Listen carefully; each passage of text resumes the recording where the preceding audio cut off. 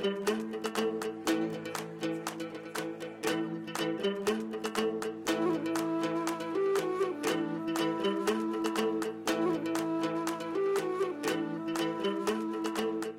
and welcome to the final episode of our series on Peter Jackson's The Hobbit. I did it, you guys. I did it. I said it. This is Podcast of the Rings. I'm the host. I'm one of the hosts, Jessica Lynn Verdi. You know what my brand is? Is just like charmingly chaotic. I'm Ron Burgundy. I'm Ron Burgundy. He has a podcast, and I want him. I haven't listened to it, but I think he should just say I'm Ron Burgundy every time he outros. I'm Jessica Lynn Verdi, and I'm with Alex Mitchell and Ben Goddard. Welcome back, gentlemen. Hello. So, Ben, are you sad? I am.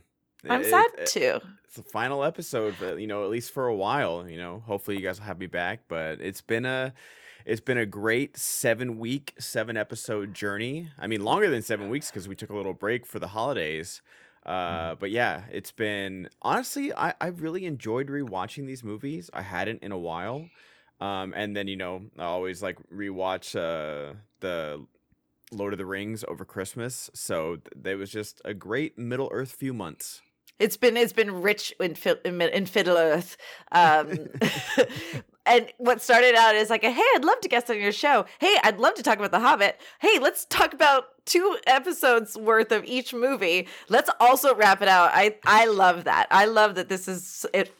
This is that fun for you too, that you want to be on here that much. So oh yeah, I definitely like squeezed every ounce of podcast time I could because I remember I think we were playing Fortnite and you didn't know that I was such a Middle Earth fan, and we like got talking about it, and then you told me about your podcast, and I was like, I tried to be real cool. I was like, yeah, if you ever need a guest, like, I guess you could ask me. I'm not doing too much or anything.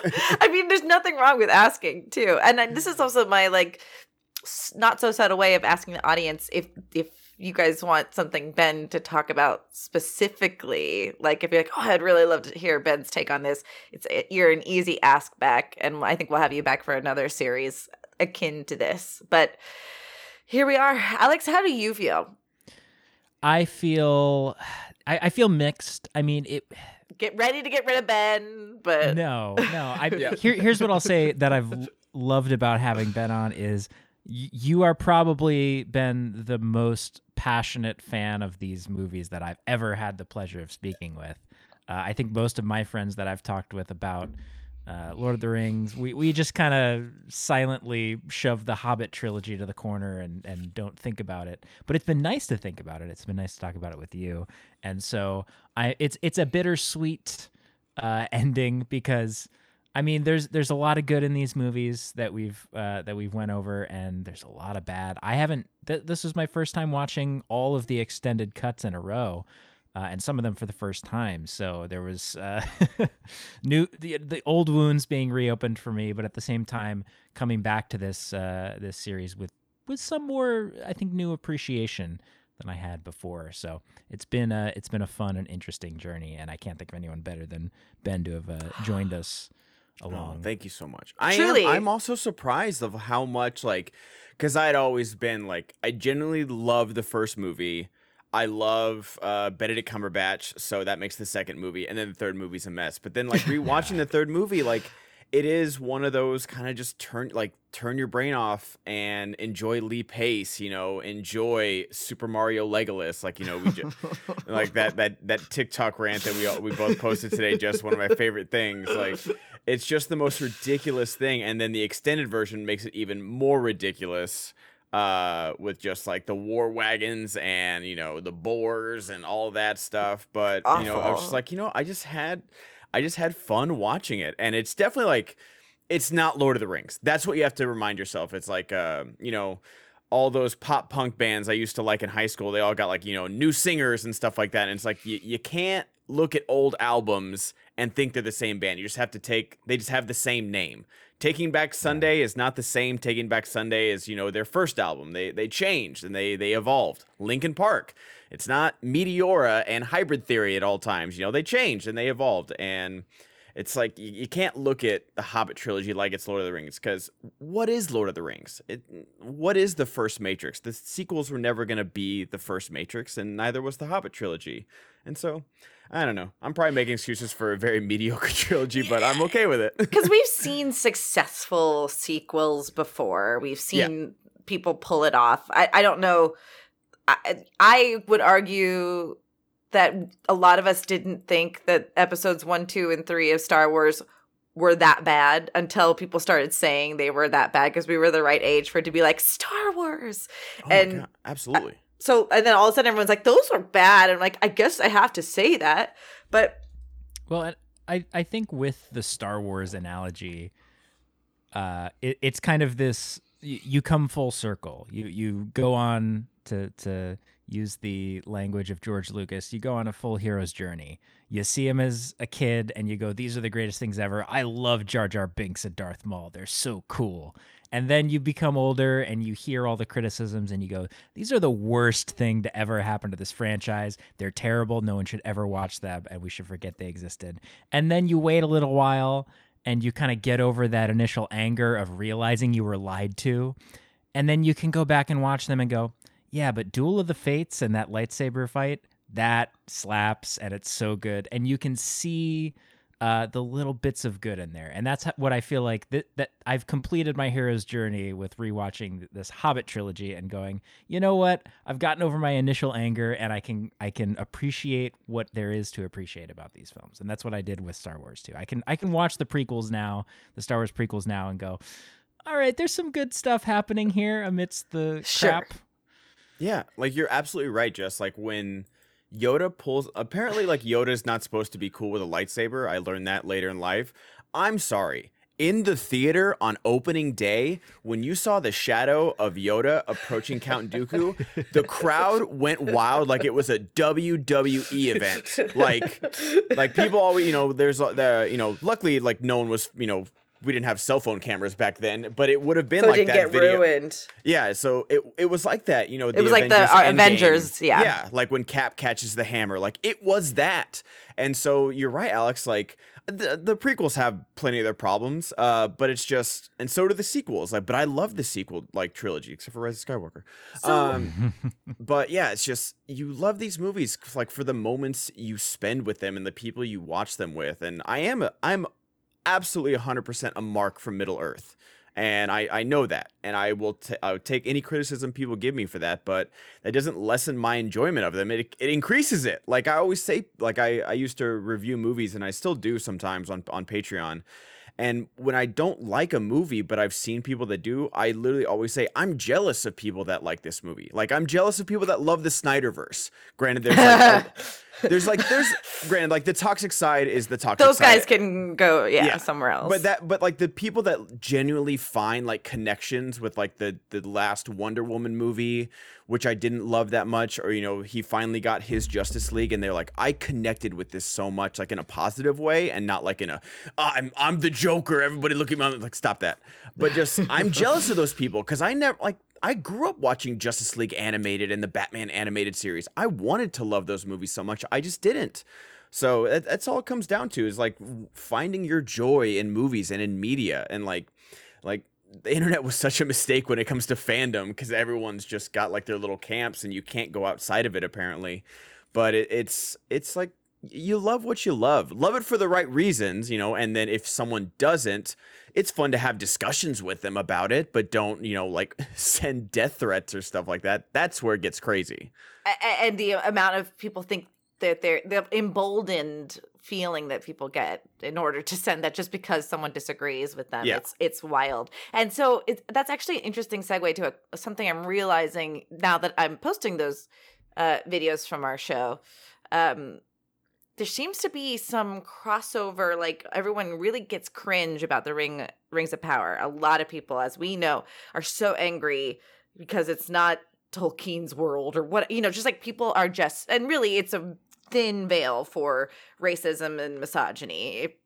It doesn't mean like you can have, I'm trying to like make it clear. You can have criticisms of Rings of Power. It's not perfect, but if you out and out hate it and say that it's not what it is, actually, then it's really hard for me to have you prove otherwise, that this is just you being racist or afraid of like woke culture, or, you know, everyone says agenda. But there's things that they start pointing out as cringe. This movie is 10 times worth of cringe that Rings of Power is. The amount of stretching the story that is happening is akin to what's happening in Rings of Power. But Rings of Power, they both stay true to like what could have happened. Hey, in our little, you know, people call it fan fiction. Who gives a crap? I guess. Yeah. How do you point out the hypocrisy? I mean, it's not our job to point out what's wrong with everyone, but like, it's really interesting to me that people can't see the hypocrisy and going, oh, it's so weird when a Rondeer did a double jump. And I'm like, but it's really cool when Legolas does Super Mario Brothers. And to this guy's credit who did respond, he's like, well, they're both cringe, but that's also okay. Like, yeah. Yeah, and that's the only problem I have is when you see inconsistency with people's criticisms, and then you can go to... Do not make this a comment on me thinking that the Leafs... I wasn't even going to bring it back there. Wow. Oh, guilty conscience. Oh, man. I feel like I do need to clarify, though, and I want you to finish your thought, Alex, but like, okay. I don't think that it's a cool thing that the Leaf woke up the Balrog. I'm saying that was the intention of the creators. I understand, and that's disagree. What they wanted. You think the intention of the creators wasn't that the Balrog had been woken up. I'm saying the creators purposely showed us that the Balrog woke up by the Leaf. That's all. And by creators, they mean the show creators, not God himself, guys. Just for the listeners out there, not Eru Iluvatar.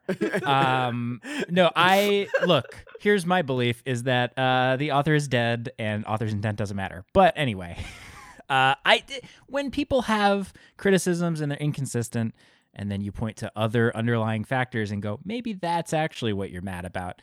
That's where I have a problem. But yeah, obviously, if you've listened to any of our past episodes, you know that I don't like a lot of the things about Rings of Power, but I like a lot of the things about Rings of Power, and I'm trying to take it for what it is and not put any of my own biases on it. Like the thing that blows my mind with the criticisms, and I think we talked a little bit about like sort of studio interference with this Hobbit trilogy.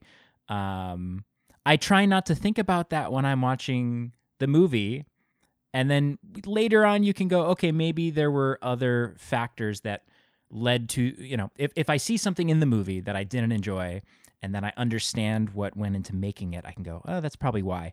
But when you have all these people criticizing Rings of Power simply because it's Amazon, it blows my mind, because it's like, you haven't even seen, this was before the show was even out. You haven't even seen the show, and you're going, oh, well, it's going to suck because it's Amazon. It's like, how do you know?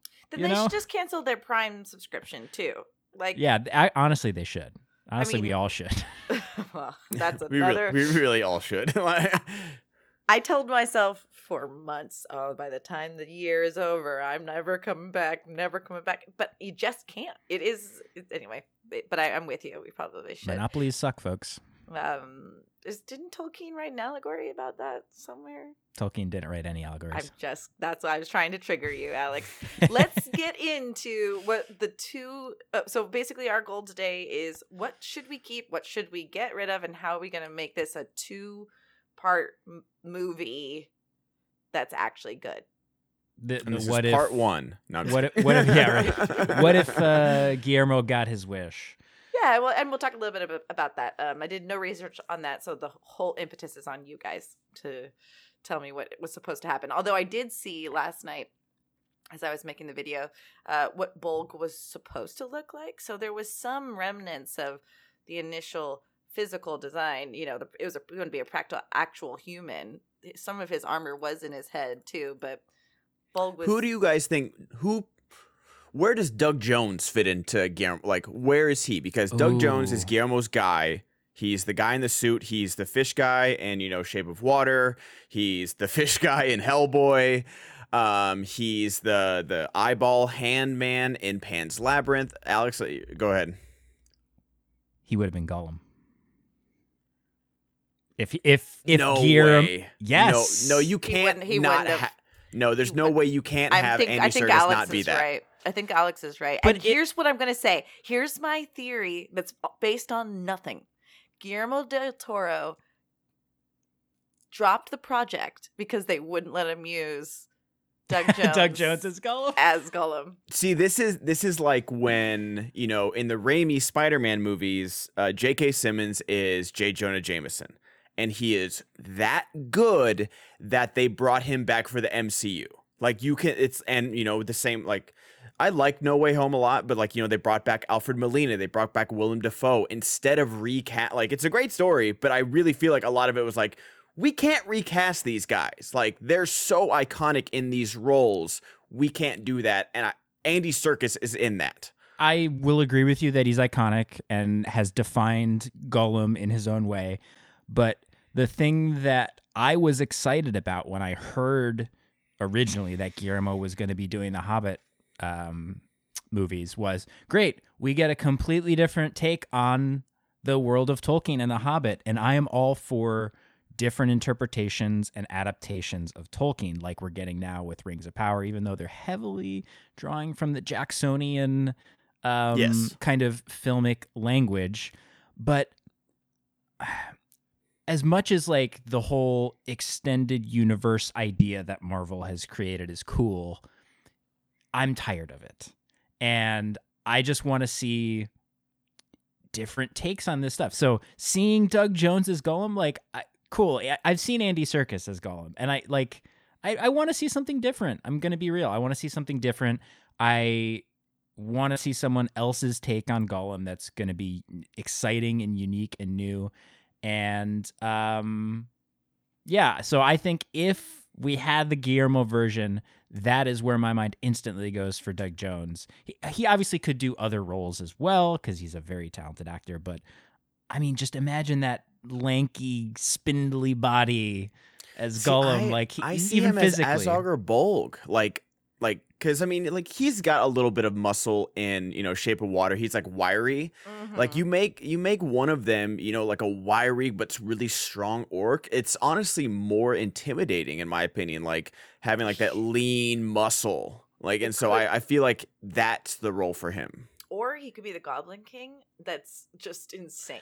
Absolutely, he could be the Goblin King. That'd be good. That's the thing. I have him as like one of the orcs. Maybe the Necromancer. Maybe they make if they kept that. I've kind of gone back and forth in my notes if I want to keep that whole storyline. But like make him the Necromancer instead of the CGI cloud that it is. But I think that would be really cool. He also, I think, could have done a good Smaug. Sort of. Oh, obviously it would be mocap. Because they're not no, practical. I think he could do a good Smaug as well. I would say if we're talking cuts, for me, as cool as it was seeing all the White Council stuff, all that's going. That whole plot line that takes up a whole movie's runtime in and of itself, that's got to get cut. Gandalf just leaves and shows back up. There's no explanation. Maybe there's a little bit of a nod to the Necromancer, but we don't see I think it. I have him going to Dol Guldur and then doing the whisper, where you see the whisper that one time, and that's it. And then basically what Radagast does, where he sees the I don't know if you need the Nazgul blade or the guy trying to stab him or anything, but you see the shape of Sauron or the Necromancer, and then he rides away. And so there's a little bit connectivity. I still have the ring theme being played when Bilbo finds it. There's that connectivity to Lord of the Rings, but you don't force feed us for an extra 3 hours that pads these movies.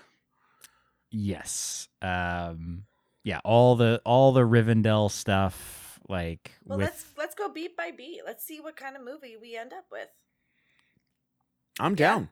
The first movie's tough for me because I generally think the first movie is what the theatrical cut, all the extra Rivendell skinny dipping dwarves things. I think that's that's just superfluous. But I generally think the first movie paces out pretty well.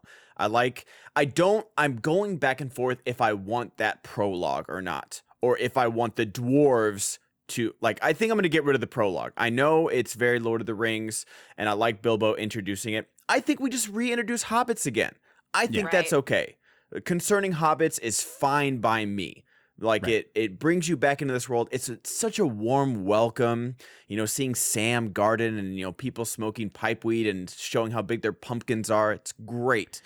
And then you just have like the dwarves just show up and then them explain, have Balin explain, give more screen time to Ken Stott and, James Nesbitt to use these really talented British actors that you hired for these roles to do it. I do still want Frodo being like, hi, I'm going to go wait for Gandalf. Bye. I still need that. Absolutely. 10 out of 10 would recommend.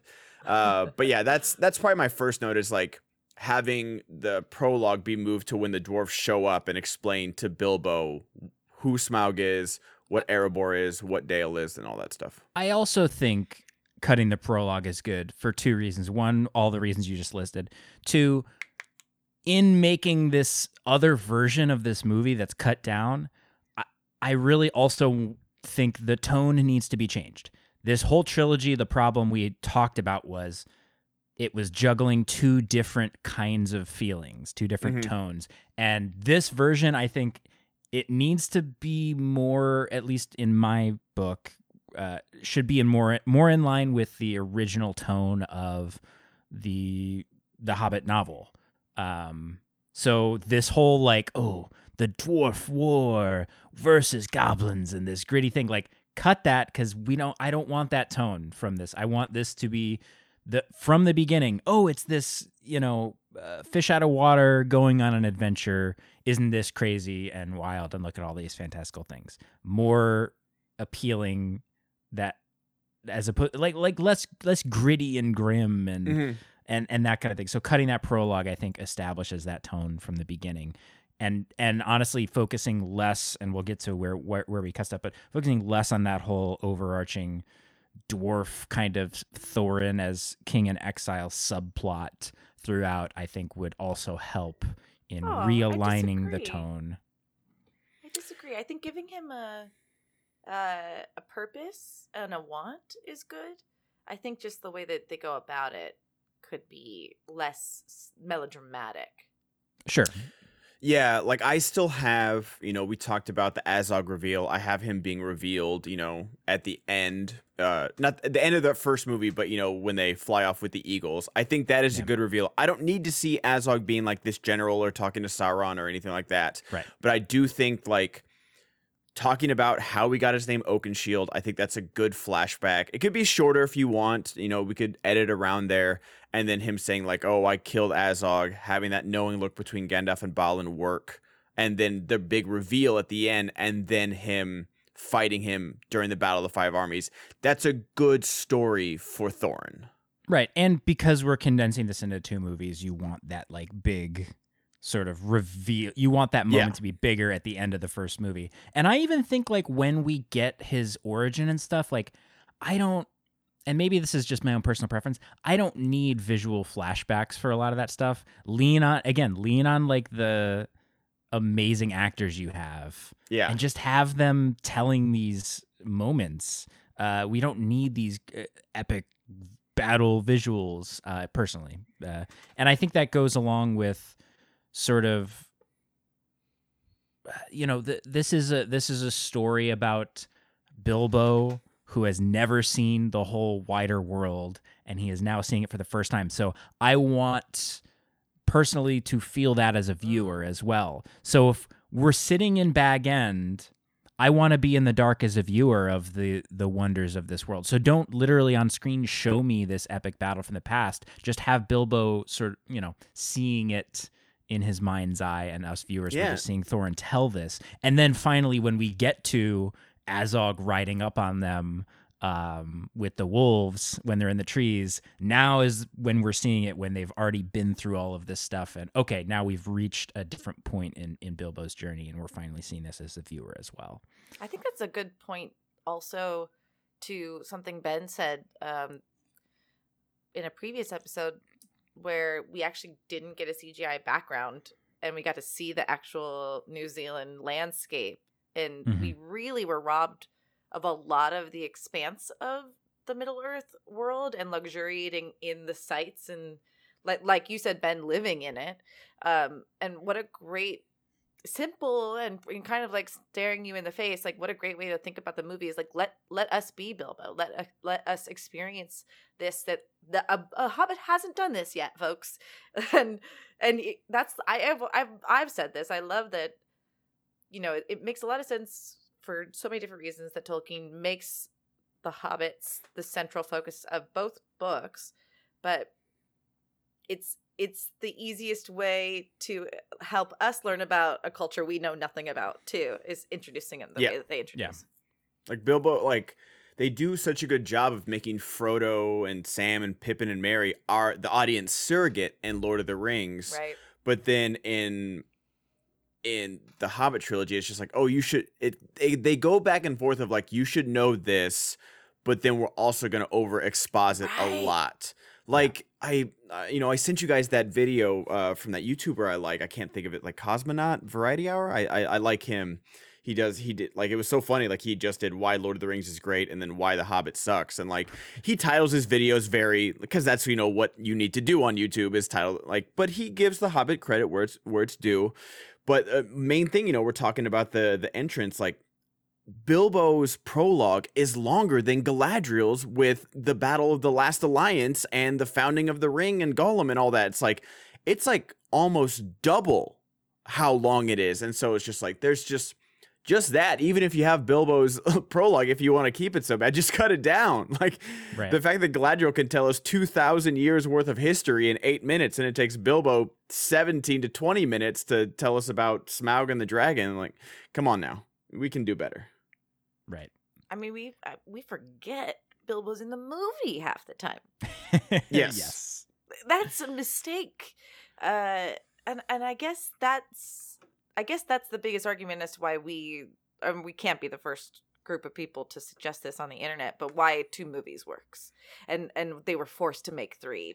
And you just lose the protagonist. You lose who you're supposed to follow. We don't even have Gandalf for all that much of it. And Gandalf is sometimes our moral, you know, spine for the thing. So my opinion is, and I know it's jumping the gun a little bit, but I think we need to see them get captured in the first movie by the elves. And I think we need to get to Smaug at the end of the first movie if we're doing 2 movies. You're insane. Yeah, you're insane. What's the second movie? Cliffhanger? What's your guys' cliffhanger for this first movie? Because Smaug's opening. Smaug's eye opening, like because that's the thing is that they did such a good job of, you know, hey, the first movie's here, and you know but don't forget about the dragon, and then the whole marketing campaign of like, come see this dragon, it's amazing, this performance is amazing. And it worked. And then I know it doesn't work for the third movie, but marketing wise, that cliffhanger got people back in theaters and it made another $1 billion when that movie really shouldn't. It really shouldn't have made $1 billion, but it did. Yeah. But it's just like, so we do have to do a little bit of business thinking here. So what is your guys' cliffhanger for this first movie? What's going to get those butts back in seats next Christmas? It's hard because there isn't a natural one in the middle of this story. I mean, I think like you could do the point at which, if we're keeping the whole Azog riding up on them after they escape, right, out of the frying pan into the fire, that could be. But that'd be kind of crazy, I think, to like end movie 1 on like right before they battle, you know, Thorin and Azog fight. How does the first Lord of the Rings movie number 1 end?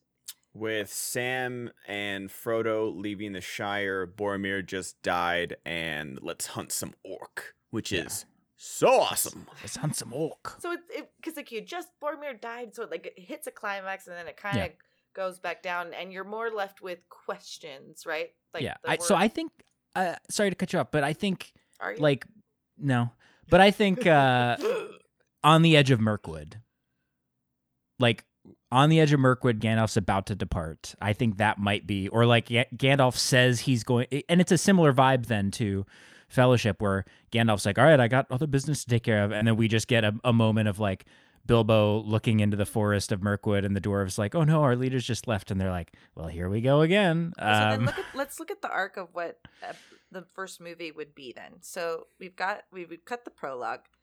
We've got, what did you have as your cliffhanger, Ben?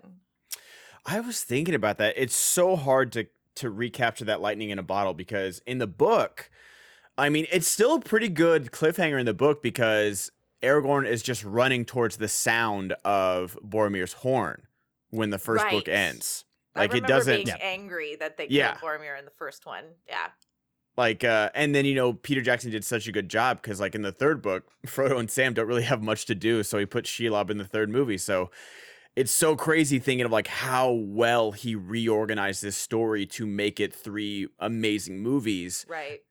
And so it is tough. Like for me, it's like, I do think the post Azog Eagles moment is the perfect way to end that first movie, especially, like, oh, I think the worst is behind us. But then you have so much left to cover.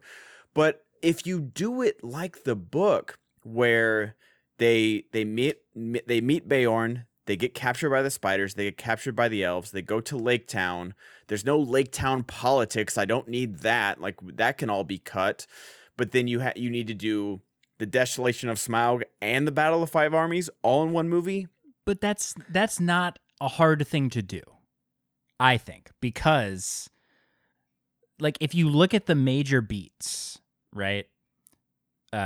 Post, if you're ending that, and that's why I think they should end on the border of Mirkwood, because then you include Bjorn and that in the first movie. Mm-hmm. And honestly, well, no, you got to keep that.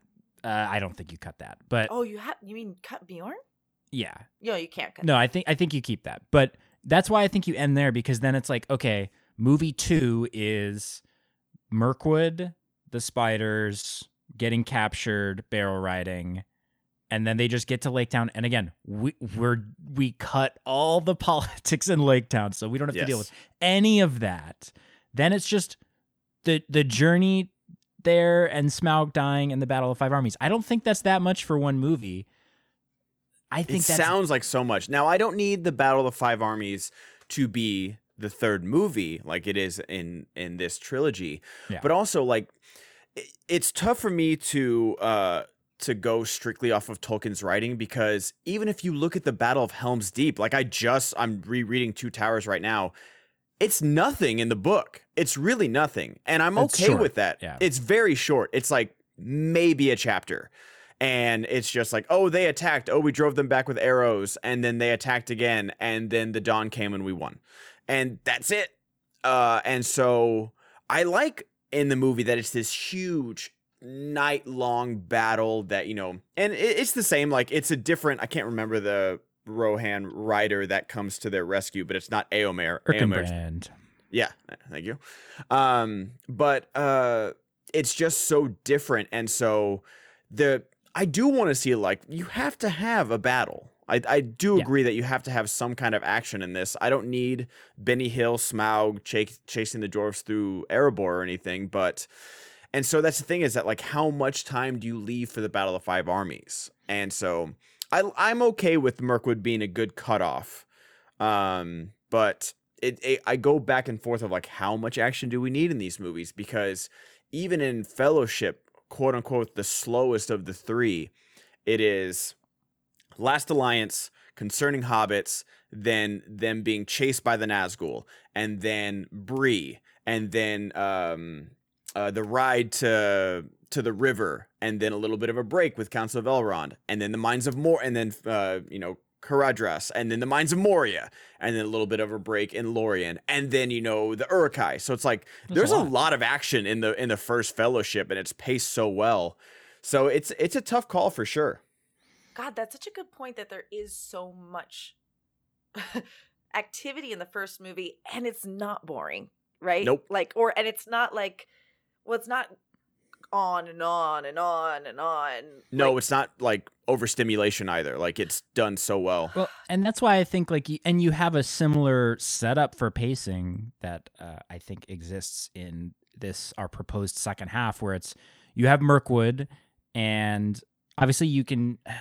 I don't think they should do it exactly like it is in the book, where it's just them starving and trying to find food. You can maybe make that a little more exciting, but then we have this action set piece with the spiders, and then them getting captured, and then we have a little bit of a lull in the Elven Kingdom there with Thranduil, where, okay, they're kind of chilling, they're captured, but we get a lull in the action, and then we get the barrel riding and getting to Lake Town, and then we have another bit of action with Smaug, right? Smaug coming out and being killed.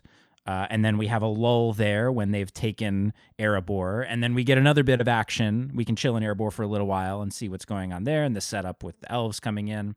And then we get another bit of action with the Battle of Five Armies. And then we end the movie. So I think it's like you have a similar up and down kind of pacing that I think could work. You know, you have a few big exciting moments, and the Battle of Five Armies, honestly, because I think about Helm's Deep. How long is that sequence? 20 minutes? 15 minutes of screen time? It's tough to gauge because they keep cutting back between Merry and Pippin, but I'd have to say it's more than that. It's got to be at least like the last hour of the movie. At Helm's Deep? Maybe 45 minutes. Okay. Because like there's the big chunk of like the opening charge, and then, I'm at 2 already. By the way, that you need to invite me back onto the podcast for one conspiracy theory of how Legolas blew a 17-2 lead. That is like, I think I'm going to make a TikTok about that, because we get a little bit of numbers here and there and everything like that. It is numerically, physically impossible that Gimli beats Legolas. Let's add this to that issue. Sorry to cut you off, Alex. He beheads 1,000 orcs in this movie. Yes. So he's already coming. Oh yeah, lifetime. No one's ever beating Legolas in orc kills. How did he go decline? From that kill. We did see in this movie though, and I believe I'm trying to remember at what point in the Peter Jackson ones, he is prone to just running out of arrows. So, I mean, that kind of does put a little bit of a hitch in his. Also, they say the funny line of like the Oliphant and, all the Haradrim on top of it only counts as one. He shoots that ladder off Helm's Deep and kills at least another 100 right there off that giant ladder. Does that only count as one? Because it shouldn't. It should not. He killed I'll be very light in my generosity and say he killed at least 40 on the ladder, let alone the people the ladder crushed. No, they're using video game rules where you have to deal the last damage dealing hit to the enemy for it to add to your KD. Them. He just didn't finish the kill. They got killed by environmental damage. Yeah, he got an assist. Yeah. We need a damage check. Where's the damage check with the stats at the end of Helm's Deep? You're gonna set Tolkien talk on fire with this. I'm just saying, I know, because sorry, this is such a derailment, and we all have hard outs. But just 7, 8, 19-2 when we first cut away, with the ladders and the berserkers on top of the wall. And then we see Gimli on top of the wall doing 17, 18, 19. So he's we'll say 20, and I'll give Legolas 30 by that point.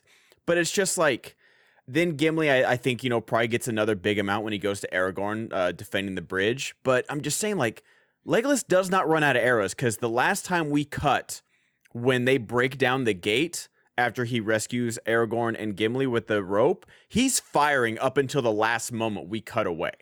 Can we consider this though? Can we consider this? That Gimli's a big old cheater.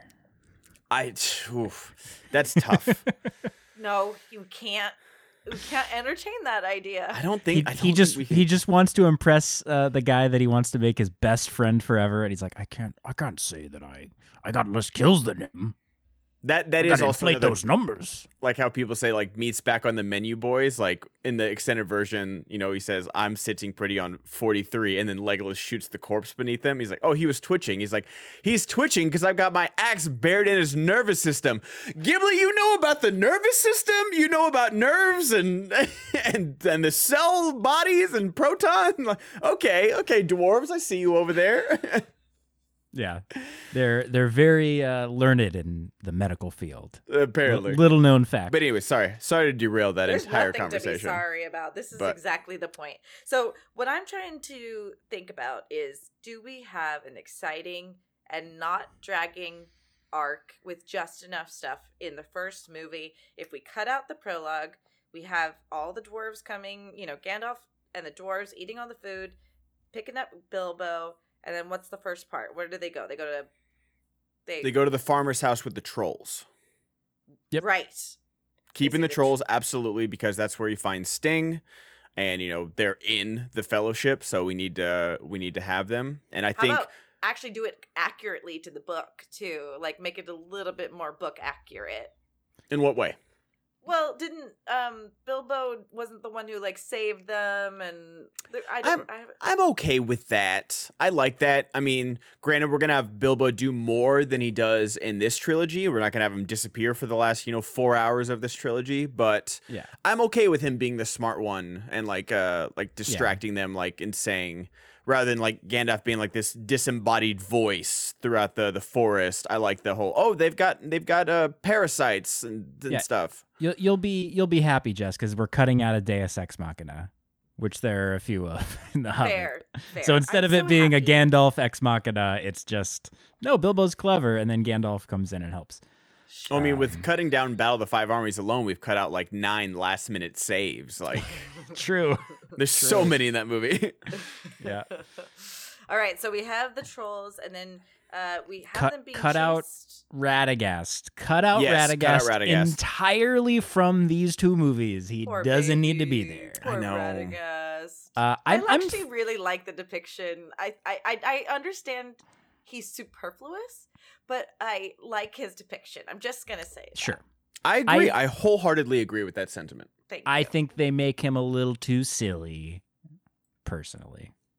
But anyway, he's not in the movies, so I'm fine with the being chased into Rivendell, I guess. I mean, it's obviously different from the book, but it's a movie. You got a little sense of urgency. Never hurt anybody. But and I think I would like it better if we don't have the Roscoble rabbits involved. It's just a regular chase, and I don't know. They somehow escape and make their way to the secret entrance to Imladris. And then they're just kind of, I would say, we get a little bit of Rivendell, and we cut out the homophobic jokes. We cut out the. Yeah, I think the theatrical version of Rivendell is perfect. They arrive, they eat. He reads the map, they leave. Yeah, that's it. Well, wait, is all the White Council stuff extended? Oh no, yeah, sorry, White Council, okay, but yeah, just we with the dwarves, we're cutting the White Council. Yeah, that's all cut. So yeah, we're in Rivendell for a little bit. And have Galadriel whisper to Gant. Do you want to leave it up to Beorn on the borders of Mirkwood to say darkness is coming, you should do something about it for him to leave, or how do you want to? Ooh, that's an interesting question because again, book Gandalf gives no reason and it doesn't matter. But I think in this. We could have a conversation between Beorn and Gandalf, and I think that gives a little bit more reason, or it gives a little bit more for Beorn to do besides just helping them on their journey. And we could just have Gandalf be more aloof in this one, because that first conversation about good morning, he's very aloof. He's very just goofy and kind of sizing Bilbo up. So we could have both. Yeah. Here's the thing: if we make it in Rivendell, then we have to include Galadriel in Rivendell, and I think as much as I would love to keep her, she's in Lorien. What's that? She's in Lothlorien. They don't go to Lorien. No, in the movie, she's at Rivendell, right? Yeah, I know, but I'm saying just for audience, I wouldn't expect Galadriel to be at Rivendell, right? As I someone wouldn't that have either. I know Elrond, as someone who loves the movies and have read the book and the Silmarillion, I wasn't expecting Galadriel to be there when they got to Rivendell. It's oh yeah, Elrond's there, and so is Brett McKenzie from Flight of the Conchords, but that's cool. But yeah, so I would be perfectly okay if she was not. I love, trust me, any more Galadriel, Cate Blanchett, no complaints. Sadly, ever. She's getting cut though. Sadly, she is getting cut, especially just simply for the love subplot that they give them. I don't. Yeah. Just for that as punishment enough. Well, and look, Jess and I are rereading Lord of the Rings right now, and it just every time, because it happens so much, every time a character is just like, "Oh, Galadriel, she's so good." Because anytime they talk about Galadriel, it's just them fawning over her. Oh, Gimli's the biggest fanboy. Like, oh yeah, I just read the part. I need to keep reading. Where it's just like Éomer's like, "Oh, I know we had our disagreements, but," he's like, "Yeah, but if you ever say anything bad about Galadriel, I'll kill you where you stand." I'm like, "Dang, Gimli is I don't ride or die." Gimli loves rocks and Galadriel. It's two. Yep, that's all you need. And so is my boyfriend. So I agree. I think heading into Mirkwood, I think that's our cliffhanger. I like it. Yeah, me too. So we get into get to the second movie, and I'm gonna offer a thought. I think we can have a prologue here. Oh, wait, we still haven't, like, are we doing so after they leave Rivendell, are we doing the Stone Giants? I'm moving ahead. Oh. Yeah, Stone Giants and Goblin King and all that stuff? In this imagined... but differently, probably. In this imagined world where it's Guillermo, right? Doing the two movies? Gotta have this. I think it isn't necessarily Guillermo. I think we're just taking the best of the ideas. We're making our own two movies. Okay. I think you keep the Stone Giants, but you don't make it this like action set piece. It's just look at a cool thing that's in the world, and we linger on it for a little while, and then, then keep them getting taken by the goblins into the mountain, and you have all that stuff still. What do we think about the Goblin King song? Are we keeping that? That's the thing, is that the only song I need is the Misty Mountains Call. That's all I need. I need them to sing it like 9 times. That's where you do the editing. But I don't know. I don't know if we keep the Goblin King song. I think we have Stephen Fry as the Goblin King. I like that. And make it us give him a song. I think we keep the Black Crack song, which they sing as they're carrying them down, which I don't... Which would make sense. Yeah, but that the Goblin King solo number, I think we don't need that. No one needs it. No one needs it. And also, you can cut half his chin off and half his belly off and still have a grotesque character. So we're saying in this two movie version, he's not as rotund. He's just taken up a lot of I don't think they realized he added not only 15 pounds to the camera, they added 15 minutes to the camera. Yes. But yeah, Riddles in the Dark is perfect, so you leave that as is. Oh, perfect, it's literally amazing. Yeah. And, the moment that Bilbo spares Gollum works perfectly. And then we meet Azog and the Eagles come get us. And you really play up that Azog moment. I like Thorin going to face him and getting knocked out and, injured and stuff like that. I think him hugging Bilbo really works right there. I do think a big change, and we've talked about it throughout the trilogy, is Thorin being a better leader throughout. I don't know if we need the dragon sickness or anything like that, but we need something to happen where Thorin, turns his back on his own people or something. But I like Thorin less of a prick.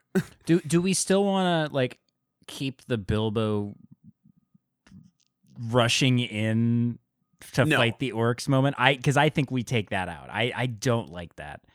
I think just having it be a confrontation with Thorin and Azog, they fight, and then as it seems like Thorin's about to be defeated is when the eagle just swoops him up. And because it's the same beat over twice, where because Azog doesn't even do is bring me back his head to one of his lackeys, and Bilbo kills one of his lackeys. Just have the eagles do that instead of Bilbo killing one of his lackeys, Bilbo gets knocked down, then the eagles come. And it's just have that one beat of the eagles swooping that dude off the mountain, and it's awesome. And have that amazing reaction shot of Martin Freeman being absolutely horrified by giant birds snatching wolves up and throwing them off a cliff. Yeah. I can't imagine any other reaction. That's the appropriate reaction to seeing that when you've never seen a bird that big before. And that's a perfect audience surrogate moment. We've seen the eagles, but not much. We've seen them fight the Nazgul for 10 seconds in the third movie and rescuing Gandalf, but that's about it. Like we've never really seen them in full action, and that's a moment. Mm-hmm. So then they get dropped off and then make their way to Bjorn. I think we can spend a little more time there. I would love to see the serving dogs. I'm so glad we didn't. I know, to your point, that it'd be really funny if they did it, but I'm so glad they did not. Guess what? I'm also gonna say we should keep in the talking birds in the last movie. I'm okay with that. Yeah. I'm okay with talking thrushes and the thrush going. I'm okay. I want the thrush to tell Bard of where the weak spot is on Smaug. I'm about that. Yes. Serving dogs, no. Let it be like Lassie, where we just somehow intrinsically sort of understand the thrush. Yeah, have them open a door or something like that. I don't know. Or what if the thrush turns into R2-D2 and plays a little yeah, Beorn's is actually the Scum and Villainy Cantina. That's a big change, and I don't know if we can get away with it, but we're gonna go for it. No droids at Beorn. Sorry, guys. Oh my god! Yeah, that's why Gandalf is so hesitant to introduce the dwarves. He knows they have a strict no droid and no dwarf policy. Yes, exactly. But I am the studio exec, Alex, and I am ixnaying the serving dogs from your vision. Fine, as long as we get the talking ravens and everything. Yes, absolutely. And I'm for that. Okay. I'm for Gandalf talking with, Gwahir the Great Eagle afterwards, after they drop them off, for sure. I'm about it. Have that conversation. Literally, this would solve so much of we wish we could take you further, but the arrows of the men of Lake Town or something, just this one throwaway line that'll shut up everybody about why did they take the eagles to Mordor? Yeah, it's what we need. Yeah, well, we need shut down. I'll those bring trolls. You on for that debate because I still don't understand every time Alex says that they can't. I know I'm serious. I still don't. One day we'll have you on for the Eagles debate, Ben. Well, they're playing next Sunday, so. And that's why I won't get invited back, everybody. Strictly no sports talk on this program. We told you this in the pre-show prep, Ben. God. I mean, hey, there's golf in Middle Earth. It's canon. True. Hobbits invented it. That's right. And Christmas. Or what is it? What's his face? Is as kind as Christmas? Yeah, Elrond, kind as Christmas. First edition. So, right. So we get the Eagles dropping them off. They're talking to us. We go to Beorn. Mm-hmm. And then no talking dogs. So yeah, keep the side conversation with Beorn and Gandalf, so we have a little bit of an idea. I like that, keeping we don't need a full on White Council action scene and Radagast and Gandalf going on side missions that we see, but I like keeping in hints of the connections to Lord of the Rings that weren't present in the original text. But for those viewers who are in the know, they go, "Oh, he's going to Dol Guldur now." But yeah, we don't need to see it. What if something else does happen that doesn't involve Radagast or the White Council that's very serious and calls him to Dol Guldur? So that kind of creates that urgency that's at the end of the first movie that we were kind of talking about. I've got to go. No, I don't care what you guys say. Something to let us know that he's heading there. I don't have an idea as to how, but I'm inclined to say that we need to have something serious scare him and need to go. I guess Beorn could, have a come to Jesus with him, but I just don't know if that's enough. I think Beorn telling Gandalf about the darkness that is coming and maybe it oh, I've seen the Dol Guldur something, the spiders or something coming out of Mirkwood. I think that's good. And then for the dwarves, I think, just the ticking clock. Just Durin's day is coming up. We need to get through this forest and you need to stay on the path, all that stuff. And I don't know. I understand. I totally get what you mean because you do have that. Frodo and Sam are striking out on their own. Aragorn and the triplets are, going after Merry and Pippin. You have that sense of urgency with both storylines. And it's a tough thing to replicate for sure. But I think Beorn doing it would be good. And then for the dwarves, it's just the ticking clock of we don't have time to dilly-dally in this forest. Yeah. Word. I think that sounds good. Who's singing the outro song? Oh. Well, it was, hold on. Movie 1 was, no, Ed Sheeran was 2, right? Ed Sheeran was 2. I don't think they had one for 1. Did they not have one in the first movie? I can't remember. I think so. I'll look it up. I would be very surprised if they didn't. It doesn't. Was it the Misty Mountain reprise? Oh yeah. So who's singing Misty Mountain's Call? Because I think that would be a good. Oh, you know what? Hosier singing Misty Mountains. Oh my gosh, yes, done and done. What, not Nailed Father it. John Misty. Oh, there you go. I was at Coachella. I'm sorry, and I met Father John Misty, and Hosier was playing, and he goes, "This fucking guy." Oh, sorry.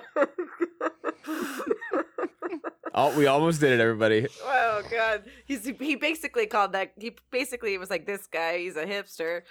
He was basically ragging on him, which is not cool, but I thought Song it was of really the Lonely cool at the Mountain, and time. Ed Sheeran performed. In movie 1? Neil Finn performed An Unexpected Journey. Neil Finn, Song of the Lonely Mountain. And Ed Sheeran performed The Desolation of Smaug song. Right. I think you still have the Desolation of Smaug song in the middle of the second movie. Well, okay, so the montage, I see fire. What is the montage that's happening when we have that? Do we just have it over Smaug destroying Lake Town and it's just Ed Sheeran playing? Or maybe he's like in universe, he's a bard in one of the bars in Lake Town and he's like, well, it's like we're all going to Titanic. die. Yeah, It's like, exactly. He's going like, down. Oh my god. And he's still playing I see fire. And you see like the woman almost getting engulfed in flame. Yeah, instead of Bard finding, the blanket with the history of the dwarves on it, he hears Ed Sheeran sing a Song of the Mountain. Yes. Like, it's perfect, because that is how history and stories were preserved in those days, through bards. absolutely. Like, I mean, that's why his toss name a coin Bard. to your Witcher, Yeah. banger. Exactly. Ed Sheeran, banger. We did it. Yep. So that's how we're gonna have the action sequence of Smaug destroying Lake Town is with in-universe Ed Sheeran. Amazing. I love it. I mean, to be fair, Ed Sheeran's haunting vocals over Smaug silently destroying a town, like, that works. It works. I think I would really like to know what your definition of haunting is. I'm sorry, when he says "What have we done?" and Ed Sheeran's like a cappella vocals come through, it gives you chill. He's no Annie Lennox. That's not haunting. It's basically crooning for acoustic guitar. He's sugar. he's confectionery. The naked haunting, Jess. It's the juxtaposition that's haunting, Jess. Exactly. That makes you laugh. Is what of the sweet vocals with this horrific imagery, and it sticks with you. No, it makes me want to. It's too much cotton candy. No, but it's sour cotton candy. He's just That's right. Lemon lime cotton candy. I'd eat that. Thank you. That sounds delicious. I just, people like Michael Bublé, more power to them. And I feel like Ed Sheeran is like the Michael Bublé of that genre. And so it's Michael Bublé and Ed Sheeran are so different, though. No, they're not. They're like, not. I don't want to hear Santa like Buddy while freaking Smaug is destroying the town. Well, that's what I'm saying. It's like of the genre that's. And I'm Ed feeling good. As Thorne is looking for the Arkenstone. Dan it. Wait, to Ed Sheeran really as the birds come back, birds in the sky, you know how I feel. There we go. See? I can make anything work. Wait, can we get Michael Bublé to come and as do Thorin? No. As the voice actor for The King of the Ravens. And then he sings that song too. We're making this into a musical. Gwahir the Great Eagle. Oh yeah, he can be Gwahir. Yeah, there you go. Birds in the sky. Yeah. Totally. As the Eagles come and rescue Bill, and I'm feeling swoosh good. Guys, I don't know why they didn't do this. Why did they make 3 movies when they had this? To us? It was right there. It was right there. Great.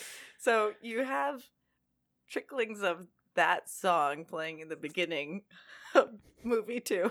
Absolutely. Just for to sure. remind you how we left off. And maybe you still keep in... Oh, no, I don't know if you keep in... You don't keep Gandalf finding Thorin. But maybe you figure out why... What? Thrain? No. I'm talking about the prologue of the prologue, movie sorry. 2. So when we see Gandalf intercept... So, like, we're just getting into movie 2 right now. It's happening. Yeah, movie 2, here we go. I don't think you need a prologue for movie 2. But I kind of liked it. I liked the history. I liked giving us a little bit of a background, so we didn't need to luxuriate and figure out certain things. It's actually one of the rare times that they truncated things pretty well, I thought, and just dropped us into the movie. But I think now that based off of what we've done so far, we've changed Gandalf's motivation to be involved with the trip if he doesn't know that the necromancer's abounding until he gets to Beorn. Okay, so what are you thinking for the prologue for the second movie? I'm trying to think as you're talking of like. But what you know what I I'm would saying, wanna right? see. Like if we've cut out the White Council, and the first time he's hearing is that something weird is going on in Dol Guldur, he's cut out the reason Peter Jackson has created for. Do you think the Gandalf White to be Council would involved. be a good prologue? Here's what I'm thinking, though. I get what you're saying, Jess, but I'm thinking serving dogs as the prequel to the second. Right. Just hear me out. They walk on 2 legs. I don't think we need an explanation.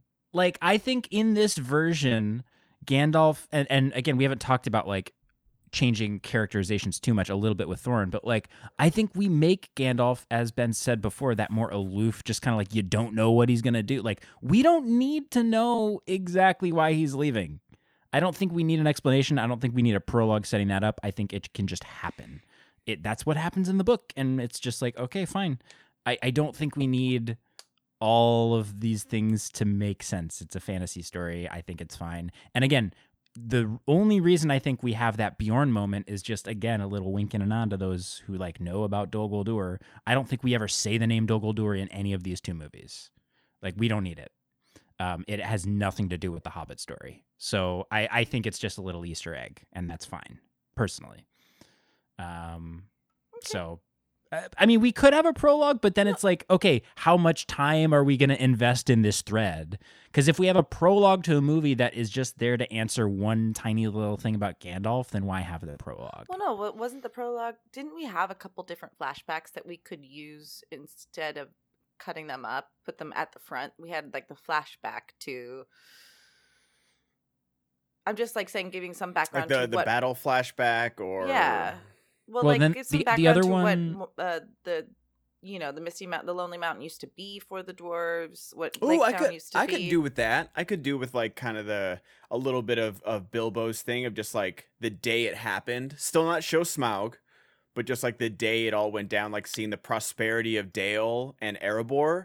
That could be good, like as a maybe not necessarily, because I think personally even the hints at Smaug's destruction, I think the first time we see Smaug and what he can do should be when we actually see him, because I think that makes it more impactful. But I do like that of like just the glory days of Erebor. Mm-hmm. It's Thorin talking, and then it's like then we cut back to like Thorin and Bilbo talking, and it's them kind of bonding over this. Yeah, a little bit of like Thorin's like, way like see him, leaving, see the elves maybe turn their back.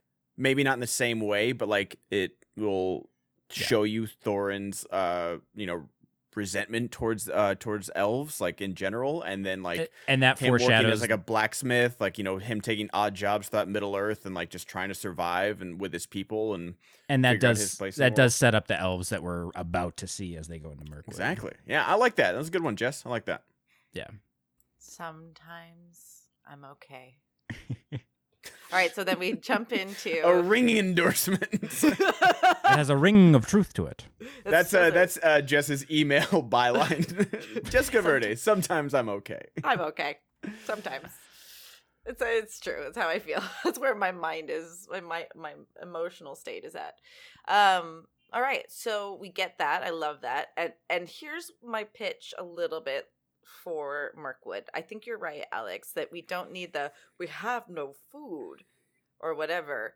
But I still think we can get like some hauntings of the like some of the bacchanalia of the Elfwoods. Nice word. Yeah, I know. The wood elves, like, kind of get a sense like they're just a little unhinged that way. Yeah, we should see.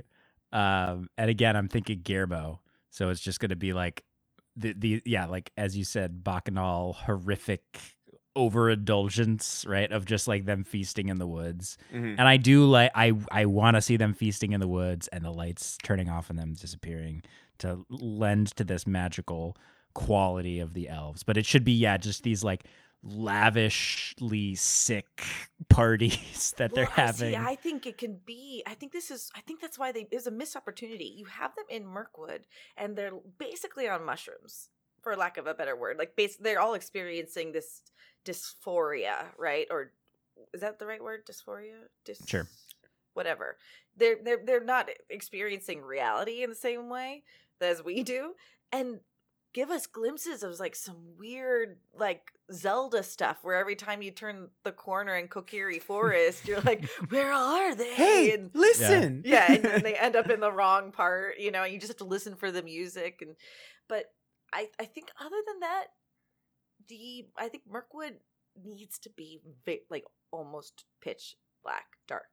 Yes. I like that. And like it was almost, that's kind of one of my biggest complaints about Lord of the Rings is that like they didn't make Mordor dark enough. They didn't make the shadow dark enough. Like for me, like in my and nothing lives up to your own imagination, and that's totally fair. But just like I was like, man, there's supposed to be shadow everywhere, and like they didn't. That was like the one visual thing. If I could nitpick those perfect movies, like that's like the one visual thing. I was like, Mordor never felt dark enough for me, or like the lands while in all of Return of the King. Like when the movie opens, he's like, "Oh, it's almost dark." He's like, "It's always dark around here." I'm like, "It doesn't look that dark." I'm just saying, but yeah, I want like I'm with. It doesn't have to be Guillermo del Toro, but I'll just say that it is because I want him to do it. I want to like this is where Guillermo needs to flex his muscles of horror. Yeah. Like having the spiders come in, and like I think the spiders in these movies are great and terrifying, but like I want to see like just ooze dripping off their fangs, and I want to hear them talk in their dark speech and all that, and then naming Sting, and then I want to hear like like we gotta have elves be beautiful, but like all of them need to be Lee Pace. All of them. They all need to be like beautiful, but haunting and cold and unforgiving, but like self like preservation and like not caring about anybody. They need to be like high and mighty and just look down on our main characters at all times. I need all that. Like Mirkwood, you got to kick off your movie. They need to be scary. They need to be intimidating for sure. I agree. And then the spiders show up. Like you get hints of the spiders the whole time.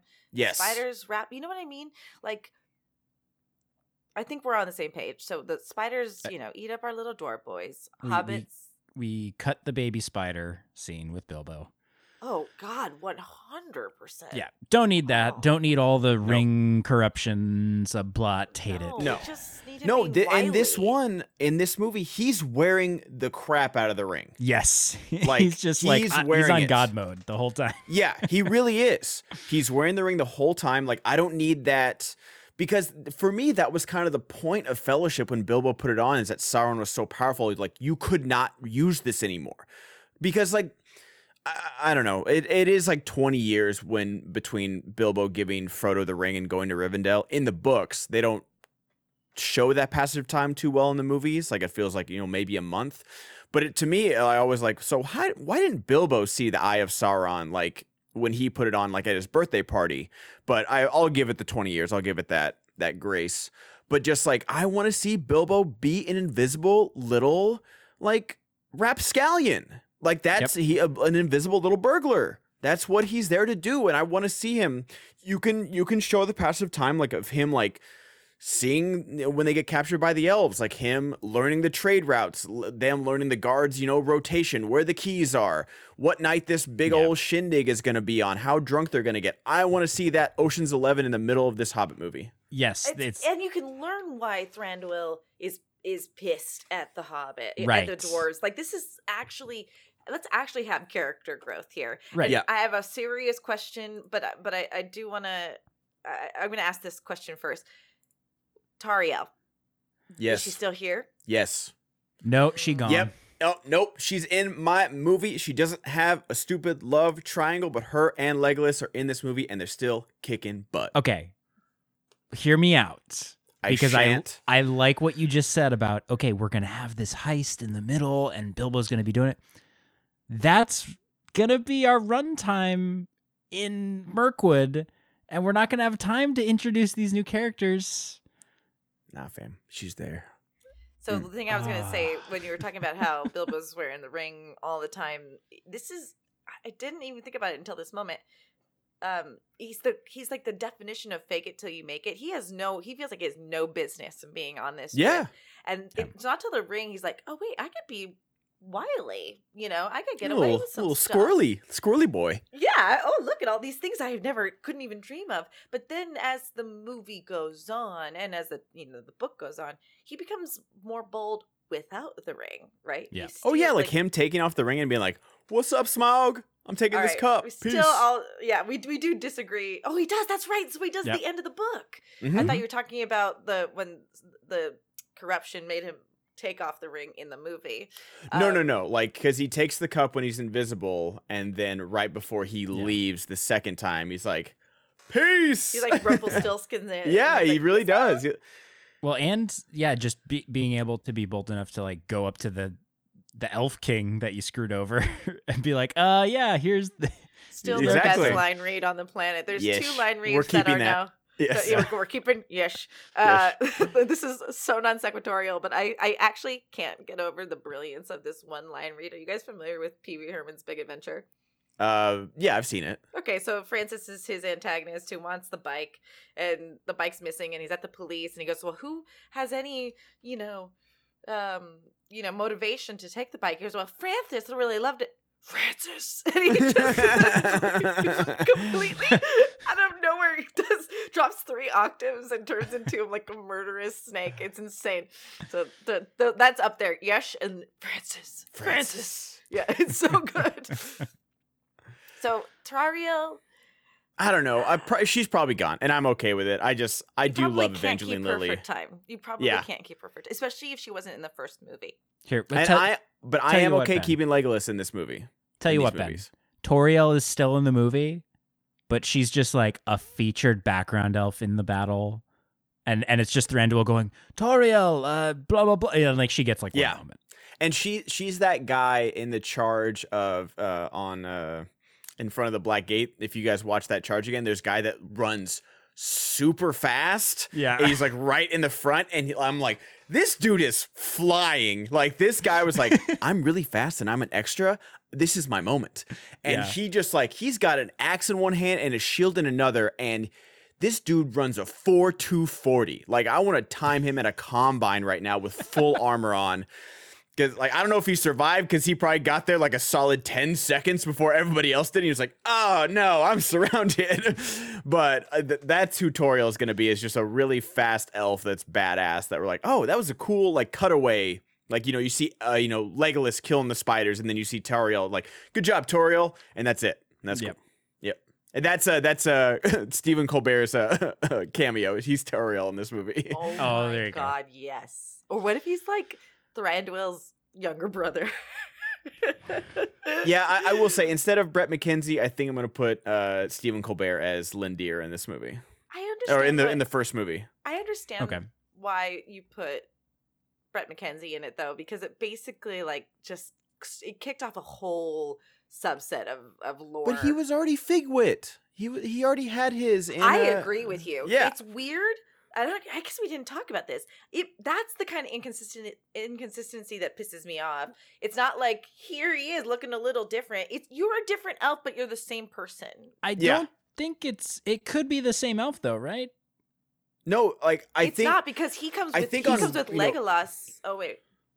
I think on at least on like the wiki, I think his name is Figwit in Lord of the Rings, and is Lindir in Hobbit. That's a fan given name, which is an acronym for Frodo's great. Who is that? When fans saw Brett McKenzie, and they're like, "Oh, who's this guy?" So that I think there's like a whole documentary. So okay. I think in the credits he doesn't have a name. He's just like a background elf or something. I'm just saying he already got his one cameo. Congratulations, Stephen Colbert is going to be Lindir in this movie. Yeah, that's fair. Totally fair. Yeah, give him some lines as opposed to just an eye patch flip. Yeah, it wouldn't be like I wouldn't be distracted by it. I'm like, oh, you know what? That's nice. He's a big fan. Totally. Yep. So no dwarf romance subplot for Toriel, just Thank a God. badass elf.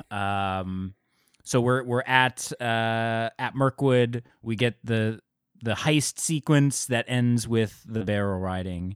That's no longer an action set piece, I think, in this version because we don't have the time. Breaks my heart. We don't have the time at all, but it really does break my heart because I genuinely do love the barrel sequence. It is so fun for me. Yeah. But I get it. I am reluctantly Sophie's choicing it away. Yeah. And it makes sense because we don't need then like the Toriel motivation or the, all that. Yeah. We don't need that whole orc chase in there because of plot reasons either. So it's fine. We just have a cool little, maybe a short little action-y type thing, but not a 15-minute long thing.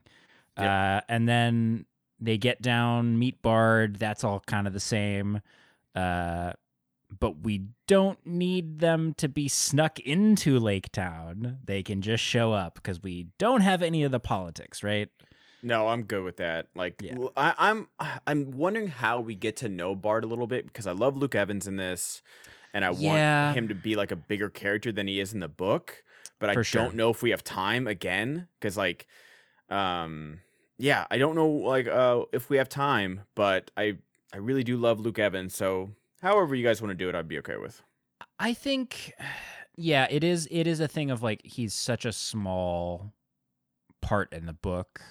I mean, we get like a little bit of history of him, but we never really get to know him. I mean, honestly, I think we just have to kind of. We just gotta move. Yeah, we can't really get to know him too much. I mean, we can have them like maybe have that conversation about the history of his family or something. Like Smaug comes up, and then they talk about it like on the way to Lake Town or something, but. Yeah, we're not going to have a whole movie's worth of subterfuge to learn about this rapscallion as he is in the Peter Jackson ones. So yeah, but I think that's a fair thing to give up for economy of story and cutting out some terrible things. And that's the thing is that, people always, do like the page count of this book that's like, 150 pages, but there's so much you can do with this story that I think it easily, like we're having trouble like doing 2 movies and like where to cut and what to cut. And so that it does like go into like, I know these movies are looked down upon and not too heartily loved, like at least, the first trilogy is, but they besides some obvious stretching and Battle of Five Armies being an entire movie, like we are having trouble cutting some stuff here, and like characters that may not be the best, but we enjoyed seeing them on screen. Like Bard especially. Like I'm a sucker for Toriel, but Bard especially. That like they didn't do the best job of us getting to know him, but I do think he should be a big character than he is in the book. Like not a substitute for a main character again, sidelining Bilbo in any way, but just like, no, I want to get to know like the leader of men and like the guy who takes down Smaug. I think that's an important character. Yeah, and that is just the problem of how do you get there? And I think what they did in the Peter Jackson movies to get there was greatly change a lot of the dynamics of Lake Town and of Bard's character. So I don't personally think it was worth that alteration to just get to spend time with the character, because ultimately what we get, I think, is bad. So sure, we got to spend time with him, but did we then really like the time we spent with him? Yeah. No, I agree. It is tough, and like this is where like I do look. I'm aware I'm looking at these movies through rose-colored glasses, and I'm okay with that. But so we go through Lake Town. We get to know Bard a little bit. Maybe we have like the Girion flashback. We don't need the Dwarvish Windlance, but we could have just like a little moment of like his ancestor trying to take down Smaug. And just like that could be his backstory, is that like he always like not quite the Isildur like mirror, but like a little bit of it, just like a little bit of like, people do love me in this town, but there's always that one thing that like I should have been the ancestor of this great person, but I'm the ancestor of a person who failed, because like in Middle Earth most things are looked at in very black and white terms. I think like he's the Faramir of this story. I really do. Oh, I like that a lot, Jess. That's good. I think if we look at him as like sort of aspirational, I mean, they did Faramir dirty in the movies, but you don't give him as much of an opportunity. Listen, guys, what I really want to know, are we keeping the ball gobbling? Yes. It's the one thing. In fact, we're increasing it. All 14 members of the company are going to gobble some balls. Yeah, and two balls each, not just one. Yeah. Got it. And that's how they get out of the what else? That's how they defeat Smaug. Oh, yeah, actually. Okay, great. Cool. That's his weak point. Go for the balls. Go for the balls. Right. That's his left nut. So yeah, I think we're looking at. I think I like the idea of it, finding the right way to increase Bard's involvement in the movie, and I think it's just by making sure his motivation's appropriate. And I do like that idea that you had, Ben, of sort of make it I got to live up to what my legacy should be. Yeah. And we can just have him explain that, as opposed to in the book, the narrator going, and this is Bard, the ancestor of Girion. Like, have Bard open up to the dwarves about that, and use these actors. Yeah. And then we can, right. Exactly. Right.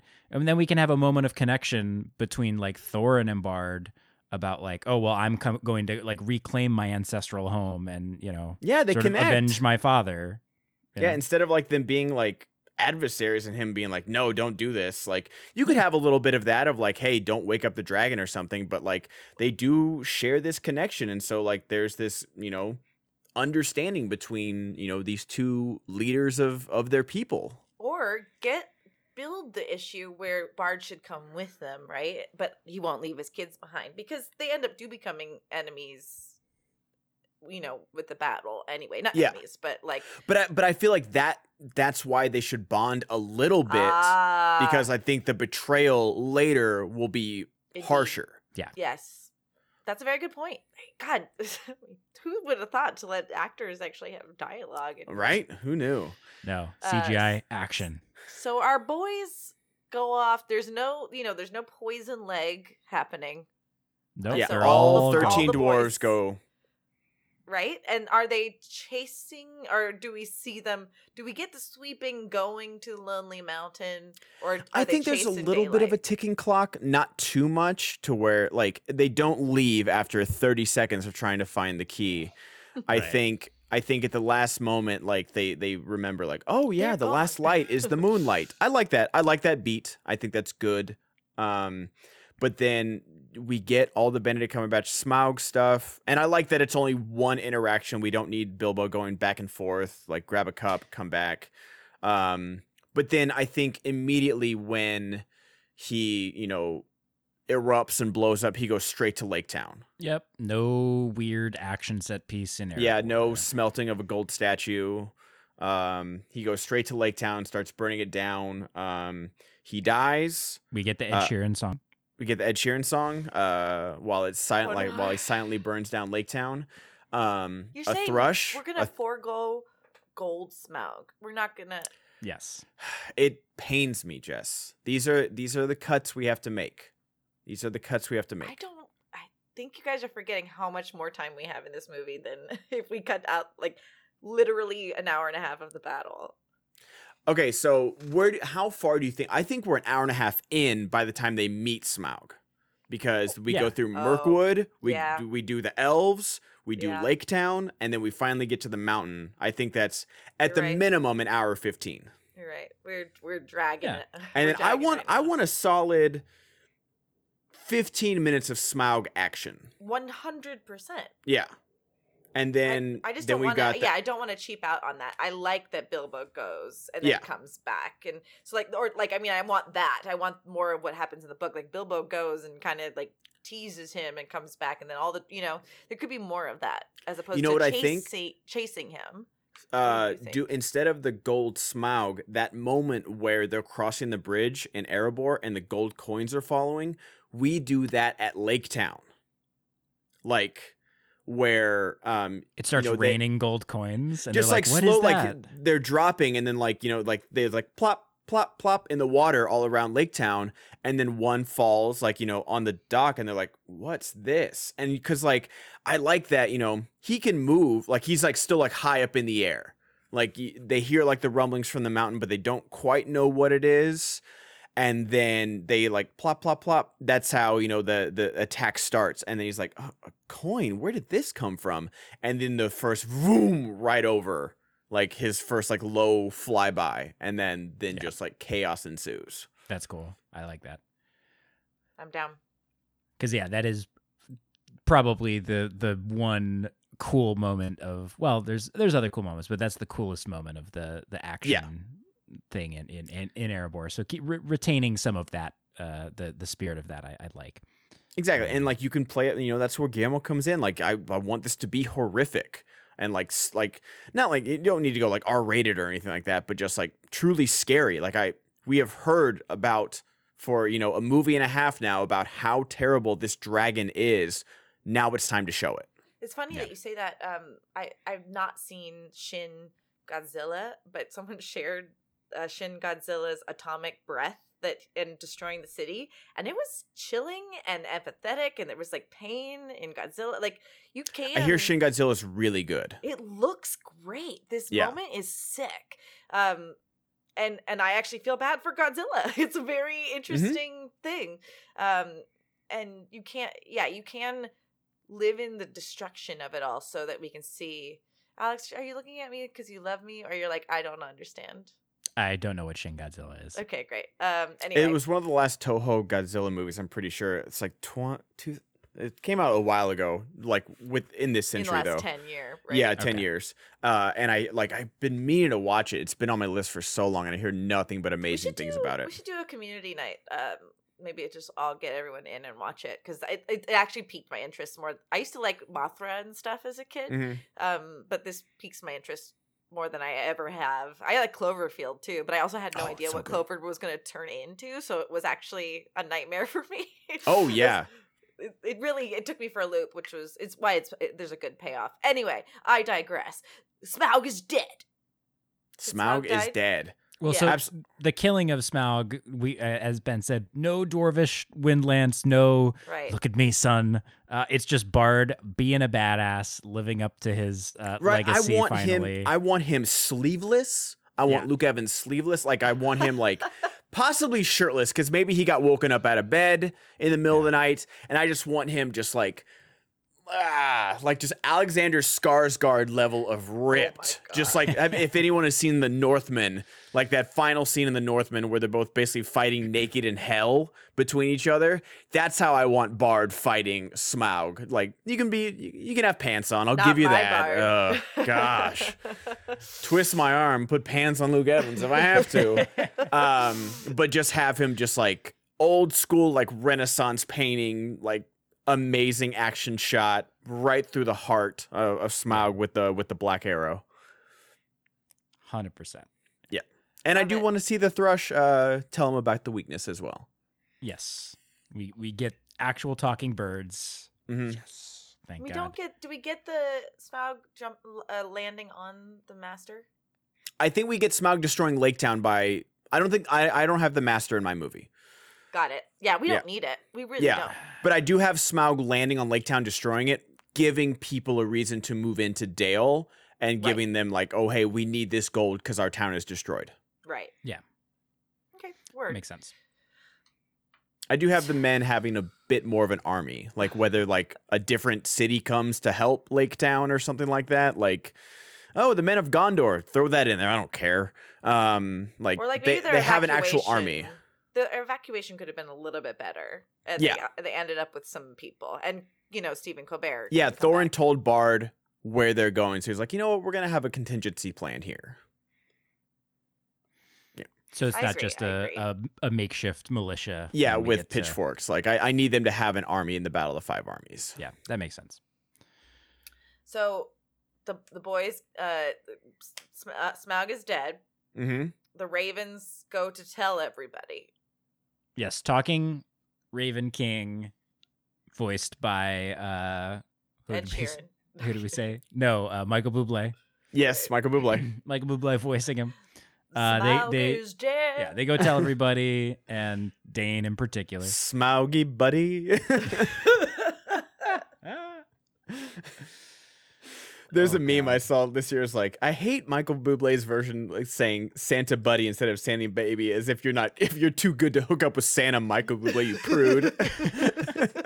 That's such a good call. We'd all F Santa. We'd all do it if given. I definitely G-rated the meme, and I'll tell you guys the real version after. I think we got it. Yeah.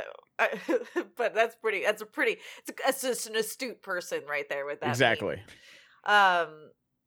So the Ravens know, and then what? So does Thranduil? When does Thranduil show up? What's happening next? Well, so in the book, it's pretty much similar, where they just all hear about Smaug biting the dust, and everybody comes to the mountain to be like, hey, what's the deal with this gold? Yep. So I think keep that. They all show up. We see Thranduil. We see Bard arrive with his army. And we get some parlaying, cut the dragon sickness, and the emphasis on the Arkenstone idea, I think. So we didn't talk about this, but like in the Jackson version, the reason Bilbo goes in there is for the Arkenstone. I think you don't do that. I think you just keep it as it was, where he steals a vase or whatever, a cup, whatever it is. I disagree. I like the Arkenstone. I don't think it needs to be like. Okay. I like the like, we need this, like, because it's been a while since the dwarves have had a king, so I do feel like Thorin needs that symbol of dwarvish like hierarchy and royalty to unite his people, and I like that. And I think that like Bilbo stealing that and giving it to Thranduil to try and calm the inner voices of everybody is a good thing too. And then we get the yish line. True. Yeah. Yish. We can't. But Yish. I would say cut the stuff with the dragon sickness. Oh, I agree. Coming from the Arkenstone. Yeah. But yeah, okay. We keep the Arkenstone being that thing, because it does make sense. Gives and I think it gives an audience an easy like, oh, he needs this to show that he's the true king. Like, yeah, you can kill a dragon, but like that, and that's why there's so like. Because it harkens back to like why only 13 dwarves or 12 other dwarves are falling on this quest, because otherwise like he would have the whole dwarvish people behind him on this. Let's all retake Erebor. I'm the rightful heir. It's like, where's the Arkenstone? Like, right. Makes sense. It's like the Darksaber for the Mandalores. This Star Wars. Oh, okay. Over my head. Are they Mandalores or Mandalorians? Yeah, like the planet is Mandalore. Oh. Yeah. I didn't know that. Yeah. So much Star Wars. Yeah, the Darksaber has to be won by combat, and whoever has the Darksaber leads Mandalorian people. It's the Mandalore. Ah. Sounds too nerdy for me. I feel like there's a Rick and Morty episode about that where you have to like kill the next person. Oh, no. It was Futurama. Yes, it was Futurama. Yes. The leader is the one who killed the other leader. Yeah. It's like season 1. All right. Futurama was so good. It's so good. All right, we're running out of time though, so we gotta hurry. We sure are. So carry us home. We get the parlaying between the different armies. We get same thing, Bilbo going, and I like keeping the Beaufort moment, as opposed to him just sneaking out. Mm-hmm. He sneaks out. We get the yish, gives over the Arkenstone, meets up with Gandalf there. And again, we don't have that warning him thing about going back. He just lets him go back because there is no dragon sickness for him to be concerned about. Although he would maybe still be concerned about, Thorin finding out about what he did. But I thought it was like the impending war. I always felt like Gandalf was just scared for him to be in war but I guess not. He'd already survived a bunch of stuff up to this point. Yeah, he's the reason that the company was there in the first place. I'm just gonna retract that statement. I think you're right though. I think it is Gandalf just being concerned, and because in the Jackson version, he knows about like this is the forces of Sauron. This is not just like a band of orcs or whatever. That are coming. So yeah, we just get him leaving. There's no Alfred doesn't even exist, so we don't have to worry about that. And then he goes back, and then we have the parlaying, which is a little bit. It's still going to be tense, but it's less. We don't have the dragon sickness element, so I think it's going to be a little bit more straightforward. I like keep the visual of that hole in the wall. That's kind of a cool idea. And then we get, he basically tells them, no, we're going to stay here because they know Dane's coming. And then I think so. We don't have the any blood spilt until the orcs show up. Yep. Cut the elves and the dwarves fighting. It sucks. It's terrible. I don't like it. So we have these three armies. That's extended, but we all, Yeah. Oh, that was only in the extended. Well, still, it's only extended. Like in the theatrical, like he's like, oh, let's give these elvish guys some guff, and then the werewolves show up. Okay, so yeah, basically do it like the theatrical cut then. And then we have, here's the thing, because if I'm recalling correctly, it's Gandalf who stops them. Yeah. Right in the book. Do we want to keep that, or do we want to have the werewolves? Is the thing? I like the werewolves showing up. Like, yeah, I like that. Like just a grand entrance with these creatures we've never seen before. Yeah, and I don't need to explain like, oh, why don't they join the battle? I don't care. They look cool. They do. And again, if we're imagining a Guillermo world, then they would be some creepy worms. So yes, they would. I'm all for that. And then we get the battle, and there's none of this Raven Hill. I think we make the battle much shorter and just have a couple cool things. We don't need like so much action. We don't need so many set pieces in this battle. We could have more of a Helm's Deep, but it's again the emotional toil of things. Yeah, seeing the loss that way. I think so. I'm okay. I think we get to Ravenhill. If we keep Ravenhill, I think we get to it faster. Right. Because like, I think, cutting off, killing Azog, because Azog's still in my movie, and he's in the book too. Like, I think, he's up there. We got to cut the head off the snake. For sure. We don't need 45 minutes before we do that. But I think that's like a good, like, hey, big boss is up here away from all the kerfuffle. Well, let's go up there. And here's the thing. The other thing that will help with that is because we're cutting out the dragon sickness, Thorin and company just join the battle. Yep. Like exactly. Dane shows up and they're like, great, let's go. Like there's none of this. How the book would have us think. Yeah. So that will cut out so much of the action in terms of the time and trim the fat. And then it's like, I do want to see the Gold Lake though. I can say it. Like we can just have a gold floor. Yeah. Everyone can just have a gold floor. I know how I'm going to live as an adult now. If I ever get to grow up, I want a gold. You and MC Hammer, man. Does he have one of those? I don't know. He went broke, so I'm sure he had a lot of extravagances. He needed it to go with his gold pants, It's true. I understood.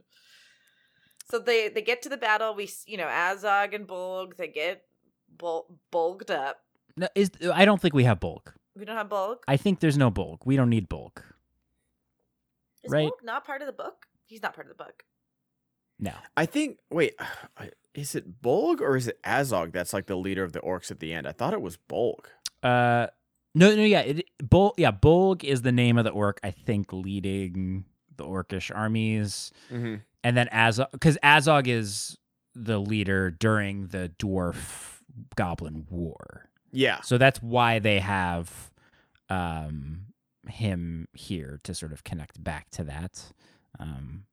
So they kind of I don't think Azog and Bolg are necessarily related in the books. I could be wrong on this. I don't know the lineage of orcs and stuff.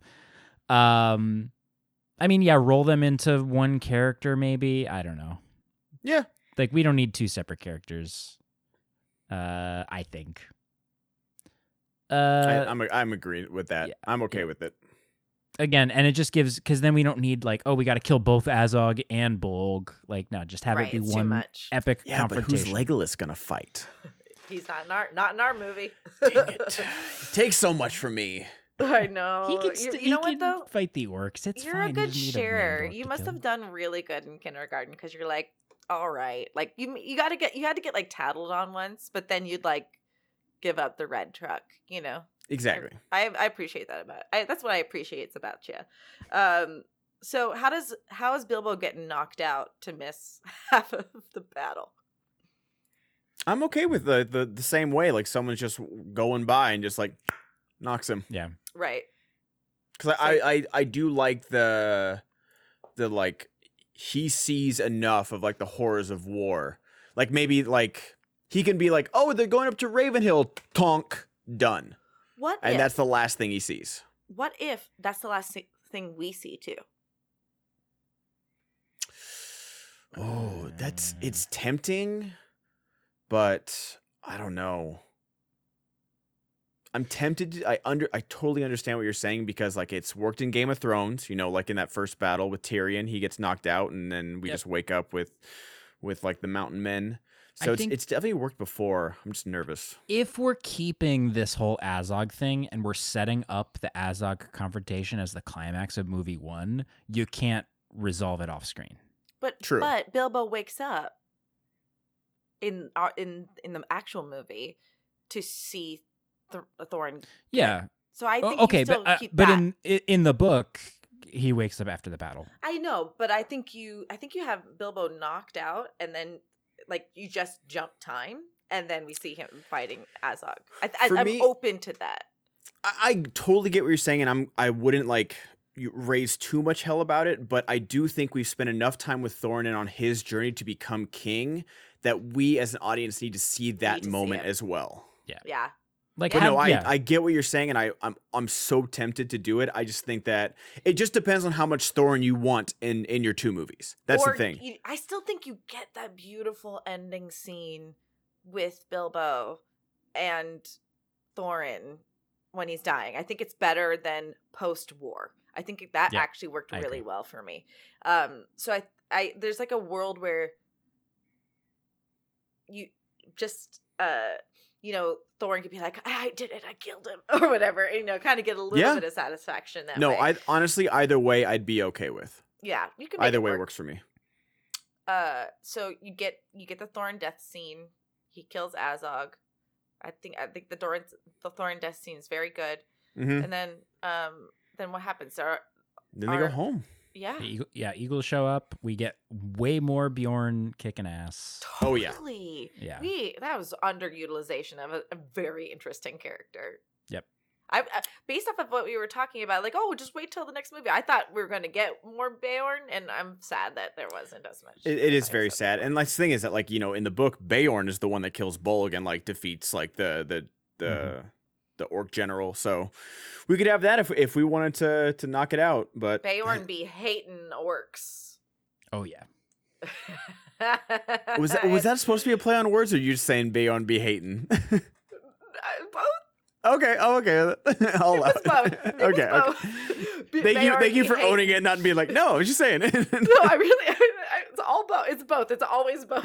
It's always both. Yeah, so Bjorn kicking booty. Mm-hmm. The Eagles escalating. They come in, save the day. Gallivanting. Bilbo be low on the ground because he got hit. Yeah, what about Thorin? Thorin be throbbing. Okay, I'm out. Throbbing Oaken Shield, wasn't that what it was? Throbbing I didn't realize Soaken Shield. I didn't realize we were rewriting this movie to be that kind of film. Oh yeah. Well, it's not. We wouldn't be the first, and we're not going to be the last. Nope. So we get this beautiful death scene of Thorin. We see Keely die and Feely die, and no one cares, by the way, because we didn't care about them. Yeah, we didn't care. That's a unsolvable problem. It really is. Like I'm gonna keep the amount of Balin we have in this movie and possibly increase that because I think him and Thorin's relationship is really good in the Jackson trilogy, and I want to like put a bit more behind that. But Feely and Keely, we just like, oh, you're my sister's sons. You're also the line of Durin, so like we established like some importance to them, but we just don't have enough time. I think we just let it be the first dwarf to die. You increase the threat. Like, don't make it absolutely comical the way that they escape the goblin tunnel. Don't make it insanely easy for them to escape the orcs in the wood elves. Like, make it always very dangerous. Like, one of them is always on the verge of dying, and by the time Keely is the first one thrown off, make it a big deal. That's like, how you like have them like take battle wounds and I think that might be a way that you sort of like add to their characters is we don't have obviously time to have dialogue and characterization of all these characters, but yeah, in like them escaping, we see Feely get like slashed in the arm, and then for the rest of the movie and like up to the Battle of the Five Armies, like he's like, you know, grabbing that arm or whatever, like have them show that battle damage. Totally. Because like in I know we were running out of time. We all have hard outs in like 5 minutes, but just like in Harry Potter, like spoilers for Harry Potter real quick. Have you guys read it and seen the movies and stuff? Yeah. Okay. Just like, you know, Fred and George. We know so much more about them in the books, and so that Fred death in the seventh book is just, it made like I had to put the book down for a little bit while I was reading it and regain myself.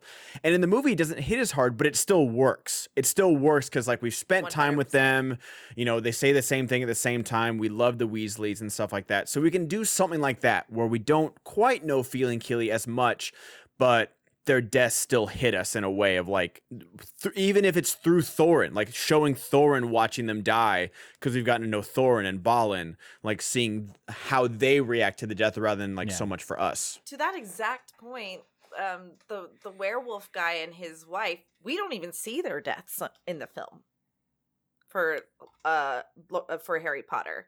The teacher who was the werewolf. Oh, Lupin? I mean, we don't see it in the book either. Well, that's what I mean. So, like, but it still impacts us, right? Yeah. Like, we know that they have a kid and all that stuff. But that's right. Anyway, so let us just mourn these babies, and then I even think that we didn't have any resolution with Bard in Peter Jackson's. So, do we need it? I think we get a montage of like Thorin giving, you know.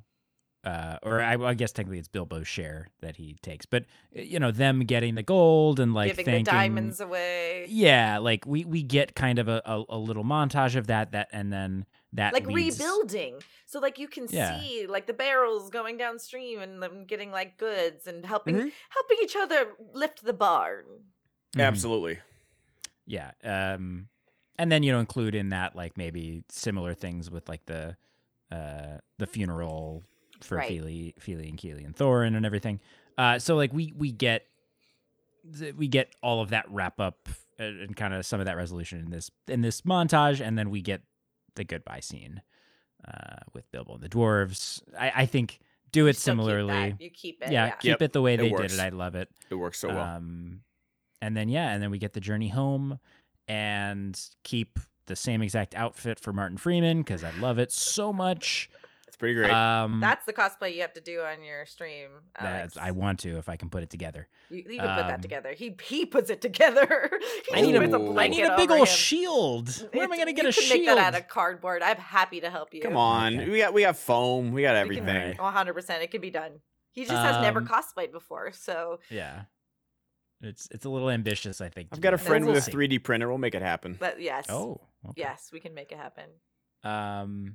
But yeah, I think the only thing I would change is, again, the ring stuff, right? Don't make it as ominous. Like, I get it. We all know what happens in Lord of the Rings, but like, keep that. And I also say keep the auctioning off of stuff. It's so good. It works. And the like, Thor. Who is this Thorin? Oh, my friend. Like, keep that. I love that. It's great. And it works so well. And maybe we didn't. I don't know if I touched on this, but it works so well because he keeps on wanting to come back to the comforts. He keeps on wanting to come back to the comforts, and he comes to a bare home, and he is never been more fulfilled, and it totally works. It does. Do we have old Bilbo in the ending, bridging the two movies? No. I agree, because like, we don't need it, and I think this version is so much less about the like connecting it to the Peter Jackson Lord of the Rings trilogy, because we're cutting out so much of that stuff that was doing that in his original version. So we don't need the full circle. I think having Ian Holmes, if you want, in the beginning, like Holm, Ian Holm. Having him in the beginning with Elijah Wood, okay, give a little nod and that, but I don't think we need. I think let's celebrate in our version. Let's celebrate Martin Freeman, and let's end on Martin Freeman. Honestly, because I he's totally the agree. best thing. Yes, so absolutely. Totally agree. He should be the last thing we see. I couldn't agree more. I didn't need to see Ian Holm. I didn't, because he looking too old. And it's distracting. I'm sorry, the man's dead now. R.I.P. He was a knight, I'm sure. Sir Ian Holm, we didn't need it. But yes, the main takeaway, I think, is Martin Freeman. Yes, absolutely. So in this bittersweet ending of our movie, I think we made a good movie. Any parting thoughts for this expected journey that we all took? Thank you guys for having me on. It's been a wonderful time examining these movies, the good, the bads, the funs, the video game moments, the ridiculous things. But yeah, just like even talking about like the overview of this, like I thought this was going to be a short one. It might be like our longest episode yet. It is actually. But I love it. It's been so fun, and I can't thank you guys enough for having me. It's so easy to talk to you. It was as fun as I thought it was going to be, if not more. And yeah, we'll definitely have a different pace without you, and that will take some getting used to as well. So we'll have to have you back soon. Any thoughts, Alex? Or actually, Ben, really quick, give us your not really quick, but give us your Patreon deets and everywhere deets. at the Ben Goddard, Patreon, Twitter, Instagram, TikTok, and then Twitch, Ben Goddard TTV on Twitch. So come check me out, guys. Awesome. All right, Alex, boy, daddy, what are we doing? I don't know. What? I don't know. Well, yeah, I guess my final thoughts. I mean, I enjoyed rewatching this trilogy. First time seeing the extended was great. I love what we did with the reducing of the two movies. And yeah, thank you so much for coming on, Ben. It's always I'm always looking forward to these episodes with you. Again, I love hearing the Hobbit fan perspective. So it's glad great to have it. And yeah, looking forward to having you back on for some other stuff. I guess you can find me at twitch.tv/Solkatu, SOLKTTU. And hopefully I'll be doing a Lord of the Rings themed stream if we hit some certain goals. So that's definitely one thing you want to go there for. And yeah, should I give the... Yeah, let's do it. Okay.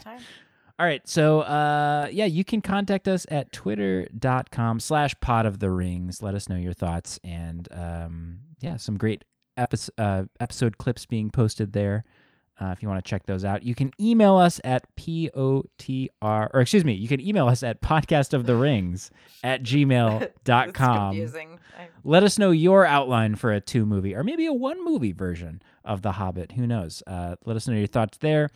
You can go to patreon.com/podoftherings to support the channel, and still waiting on someone to take that exclusive One Ring tier for that one-of-a-kind t-shirt. And last but not least, you can go to podcastoftherings.com and find all of that stuff and more in one place. Gentlemen, this has been a pleasure. I know the audience has thoroughly enjoyed it. Folks, give us some tweets and shout out at us and let Ben know how much you enjoyed him on our show. And until next time, Ben, you got to say it. May our roads meet again. Oh, nailed it. You said the thing.